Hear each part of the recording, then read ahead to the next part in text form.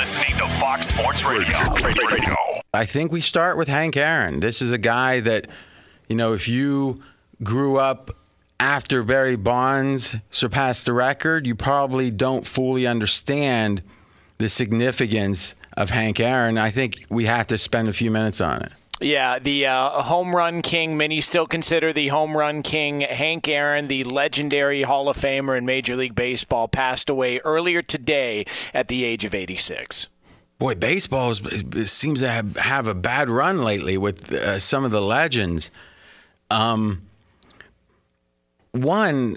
I saw this today as I was looking at some of the retrospectives. Hank Aaron played 2 years in the Negro Leagues. So think about how long this guy's been around or was around, and how he was just in the fabric of baseball.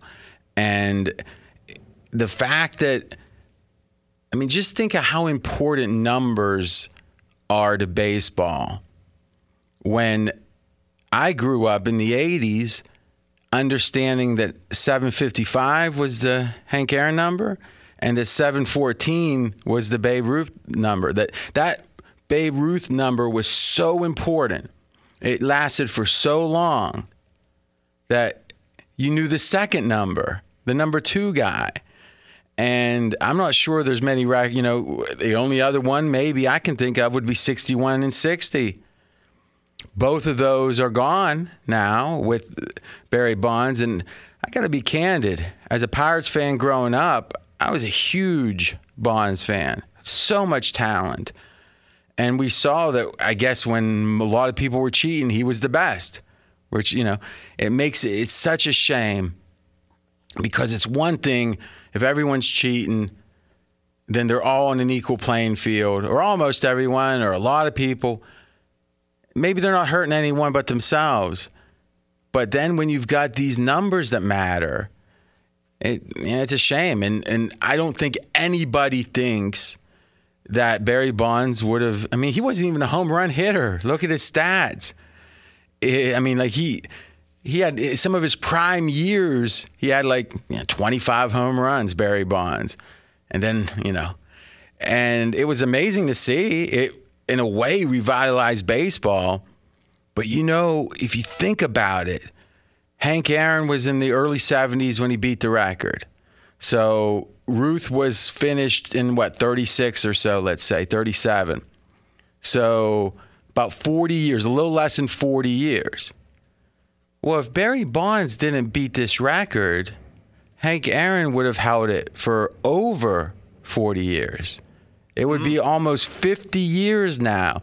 So the idea that, can you believe that Babe Ruth had the record from 37 and, all the way to whatever, it'd be like, the mid-70s. And it's like, wow.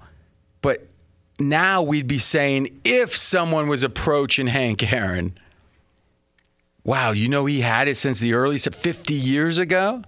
And that was taken away. And to me, that's a shame. But no doubt, he's one of the 10 names that's going to go down in baseball history at the highest threshold. And he never had, his best season. McKenzie research, take a look at Hank Aaron's I think he never hit 50. If I'm not mistaken, he just kept hitting 45, 42, so long, became the champ. Yes. 47 was his high. Amazing. Think about that. What was that center fielder from the Baltimore team during the steroid? Brady? Oh, Brady Anderson. Oh, yeah, I think he hit 50. He did. If I remember. Yeah. So I think we know the score, as they say. Jonas, any thoughts? To see people's outrage with Bonds breaking the record, it was a couple of things. Number one, Bonds broke the record, and a lot of people feel that, he was cheating in breaking the record. But it also showcased the fact that Hank Aaron was so respected that it was the fact that he passed him that really bothered a lot of people, that it was Hank Aaron who got passed because he was such a respected guy, so well-liked by so many people. I didn't hear a lot of bad words ever said about Hank Aaron, and that just goes to show of his reputation off the field as well as on. And obviously, we can't even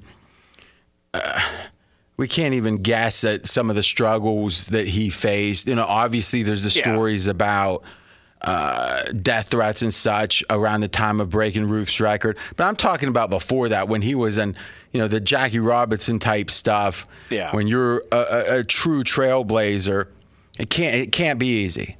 And I don't think that many of us can really understand it, but we can respect it. And again, when will 755 be broken? With all the long ball, let's be candid.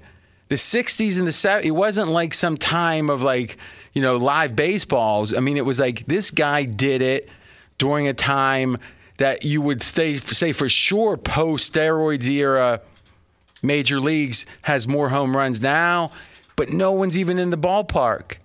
Right? You think about it, whatever you want to say about A-Rod and his history. I mean, who today is has a chance to beat this thing? And he might have had that record. He might have had that record for, so Bonds is 762. I'm talking about Hank Aaron. If the record hadn't been broken, Fez was sending me a note. It's our new rule. When he corrects me on air now, he's just going to send a note. So that was good, Steve. You want to role play and act like you were and say, actually, it's not 755, RJ. It's 762. No, you got it. I didn't even know that number. Did you know that number, Jonas? I thought it was 767. That tells you something, doesn't it? Yeah. It does. Yeah. Straight out of Vegas!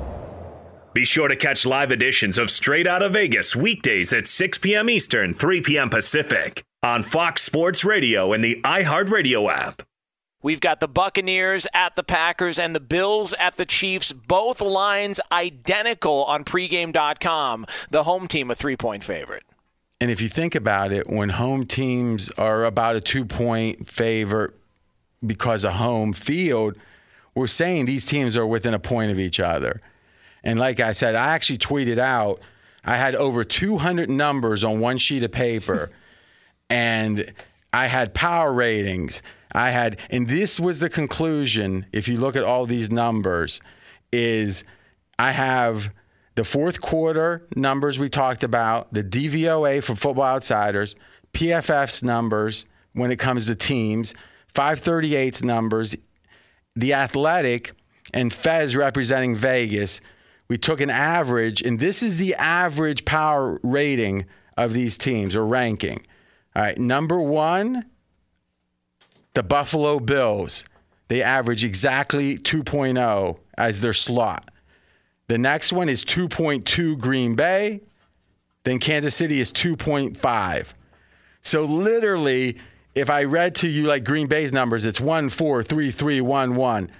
Buffalo, 2, 1, 2, 1, 3, 3. KC, 3, 6, 1, 2, 2, 1. Everyone's like either 1 or 2.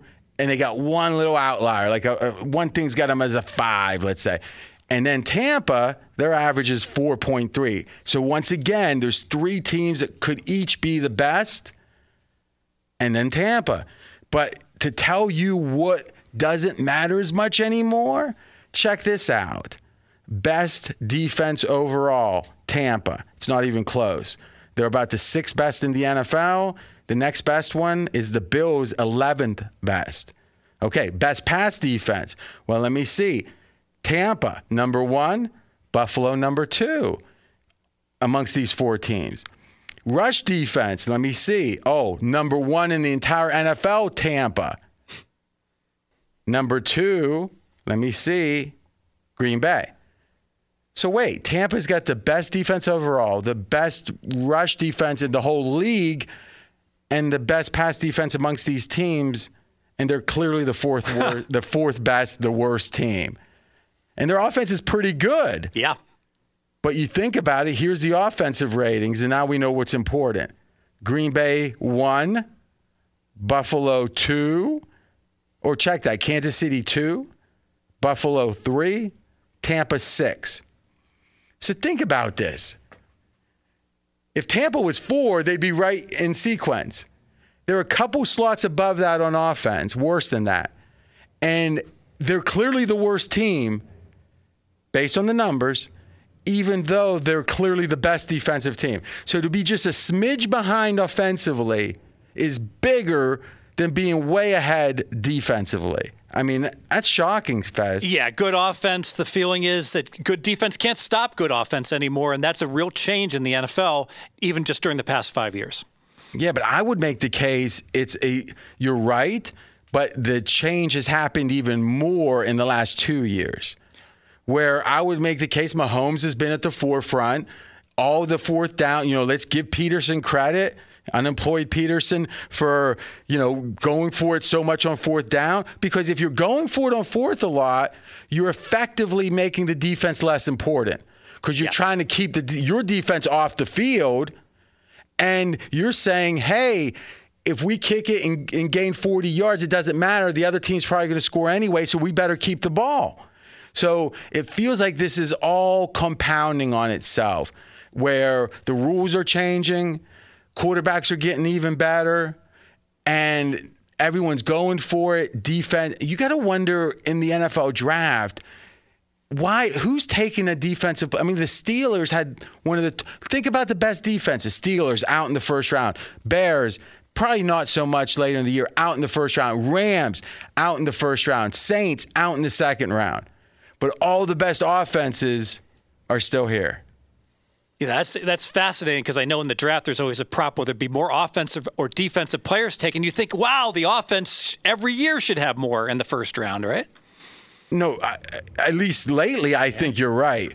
Jonas, what do you think about do you see the last year or two being a real jump in regards to the offense's dominance over the defense and importance? Yeah, I mean, we all look at the two guys who, when they speak and talk about the state of football, or they have an idea, you listen. And it's Bill Belichick in the NFL, and it's Nick Saban in college football. And when Nick Saban, who's a defensive guy, comes out, and we've talked about this on the show before, when he comes out this season and says, the reality is good defense doesn't beat good offense anymore. And that's coming from a defensive guy who's cut his teeth at every level on the defensive side of the ball, who's built up Alabama as a defensive juggernaut with all that talent on that side of the ball. For him to acknowledge and admit that this year told me a lot about where we are in the sport. And also, though, I think a heck of a testament to him that he was able to evolve, as we've talked about. Yep. So finishing up on Green Bay, Fez, is the weather. What's your thoughts? Yeah, Tampa Bay has not played in real cold all year long. Now, the temperature is going to be a little bit below 30 for this game. The coldest Tampa Bay has played all year, 2 games at 40 degrees. I think that's a factor. No, I think it's a big factor. And actually, I heard on a podcast, there's an academic paper from a PhD dissertation that was out, I think, early 2000s, that looked at the average temperature in the city of departure, so for the road team's home city, that week. And if it's a certain amount, I think it's 30 degrees. I'm going to read the paper this weekend. If it's 30 degrees, the home team wins against the spread about 55% of the time. Which actually backs you up, where I was thinking, if it's 40, I don't care if it's 80 somewhere else. I'm going to read the paper, but I'm letting you know when you get it right, I'm going to give you credit. I'm not sure yet, but what I know for sure is, well, let me ask you this: a lot of listeners are thinking, well, Tom Brady's used to the cold. Do you think Brady plays better in the cold because of his experience in New England? Did his blood thin? And how big do you think that is compared to the other players on the team not being used to it? I think the other players are the key. I'm not so worried about Tom Brady having 1 year where his blood thinned out. But let's be clear. When you move to Vegas, your blood thins out pretty quick. Oh, no doubt. All right. Now, when you go back east, it's cold. Now, but when they come out here in the July and it's 115, it's like, toughen up. It's a dry heat. Now, it strikes me the last big factor in this game, and we'll give our pick before the break, the last big factor in the Green Bay-Tampa game is this is a third straight road game for Tampa. Yeah, and so in the playoffs, historically, this hasn't been good when teams have to play a road game in the playoffs, and the last two games were on the road, 13 and 19 against the spread. That's 41%. Small sample, but it makes sense. Now, let's raise the stakes just a little bit. When a team, and this is Tampa's situation, has 3 straight road games, and all of them are in the playoffs, at Washington, at New Orleans, and here we are. There's only been 11 instances of that. Home team is 7-4 in those games. So the road team 4-7. So with your one 41%, that trend 36%, another disadvantage for Tampa. And then I guess the final thought would be Brady didn't play that well last week. I mean, Colin came on, everyone was celebrating, and I think rightfully so. It's amazing. Didn't really play that well, but he's played really well, Brady, since the bye. Are you that I would say maybe one of his best games was against Washington. So are you that concerned about a lesser performance from Brady? I am not, because he did face a really good defense in New Orleans. So I'm going to give him a pass for not being at his very best. All right, so we got 2 picks we've already made. We gave over 41. 51? Oh, check that. 51, thank you. And 41 I like even better. And we said Green Bay first half minus 2.5. Personally, I think we make it Green Bay first half because we still are getting, there's still a bunch of 2.5s out there. Yes. And that's a key number. Coming off of 51 is a key number. I still like it, but I like Green Bay first half more. I agree. I think that's the best bet. All right, so after a 3-1 week, Green Bay first half is our first pick this week. Jonas, what do you think? I like the under, and I like Tampa Bay. So you've got to. When are you gonna start betting with me, dude? I want no part of that. I promise I won't take more than your check in any. I mean, like we'll cap it. Here's the problem. I'm traumatized because I remember when you used to beat Fez, and you would show a picture of all the money stacked up on the desk that he would owe you, and I just for whatever reason I can't get that image out of my head. It's just imprinted there, and I don't. It gets me out of bed in the morning. Straight out of Vegas! Be sure to catch live editions of Straight Outta Vegas weekdays at 6 p.m. Eastern, 3 p.m. Pacific. RJ, we've talked a lot about the NFC, the Bucs at the Packers. Now it's time to move to the AFC Championship game. Bills at the Chiefs, and right now on pregame.com, KC a 3-point favorite. Fez has helped me really see how clearly there's value in this game. So the line is 3, and Fez, do you feel it moving to 3.5? I do. So right now, if you said 3-point what would it be? 3.2. All right, so it's about halfway, a little less than halfway to 3.5. Yes. Okay. That means Kansas City is, by the market, being determined to be clearly better than Buffalo. Home field is 1.5 maybe for Kansas City, 2 at the most. At the most. This line's 3 and a little bit of big. That means KC's better. Let's examine that because I don't think it's true. All right. Number 1, Fez, tell me if you agree. The best you can say about Kansas City over the course of this season is they played equal on the field. Forget what we thought. Forget last year. On the field this year, the Bills are either slightly better than KC or equal. Agree or not? Agree. The stats are virtually equal on the two teams. Okay. Now, Kansas City played much better in the first half of the year than the second half of the year. The second half of the year for KC, since the day after Halloween, they haven't covered the spread. Halloween's been a while ago. They haven't covered the spread. 0-8-1 against the spread. And there was only one game they sat their starters against the Chargers. They're only the 4th team in the last 30 years to not cover one game over the course of 9. Not playoff teams, not Super Bowl contender. 4th team in 30-plus years. It's amazing. That futile. On the other hand, Buffalo, since that exact same time, because that was the Hail Murray game, right after that, they haven't lost a game, and literally everyone but one, they won by double digits. So doubles in every game.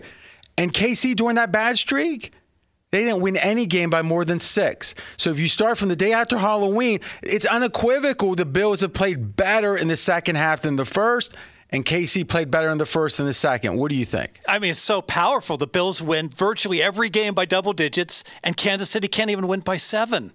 Not a single game during that time. Now you add in one last factor, Mahomes. I don't know if it's his head, his toe. And what else I've been thinking about with Mahomes is even if he's 100% now, he's not going to want to re-aggravate. Toes get re-aggravated. Mm-hmm. Concussions get re-aggravated.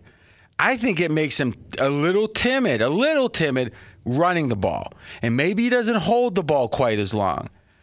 If that's the case, even if he's 100% physically, that's a serious effect, don't you think? Oh, absolutely, especially these third down conversions that he's so good at picking up. So to conclude, the line says Kansas City is better.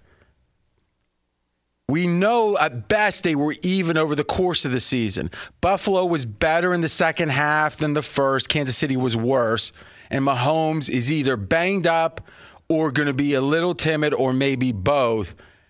I don't want to take the 3 when I think it's going to go to 3.5. You got a quick prop. Does it help us here? The prop is shortest touchdown. Oh, my gosh. Go ahead. Under 1.5. This is a volume game, RJ. Total's 54. There should be 7 touchdowns. You get 7 touchdowns. You should get one short touchdown. All right. That's not going to be our best bet. We're going to still just take the Bills. Yes. All right. But listen, Fez got a point on that one. Jonas is just laughing. He's got his face covered. Bet that one, Jonas. So say that one more time. Shortest touchdown, under 1.5 yards. In this game, either team. Okay. What's the VIG on that? Minus 160. You think you might want to mention that? Yes. Okay. Green Bay, first half, minus 2.5 is in that game. Here, we're going to take the Bills plus 3. And listen, we'll grade it at 3. But wait if you can, we may see a 3.5.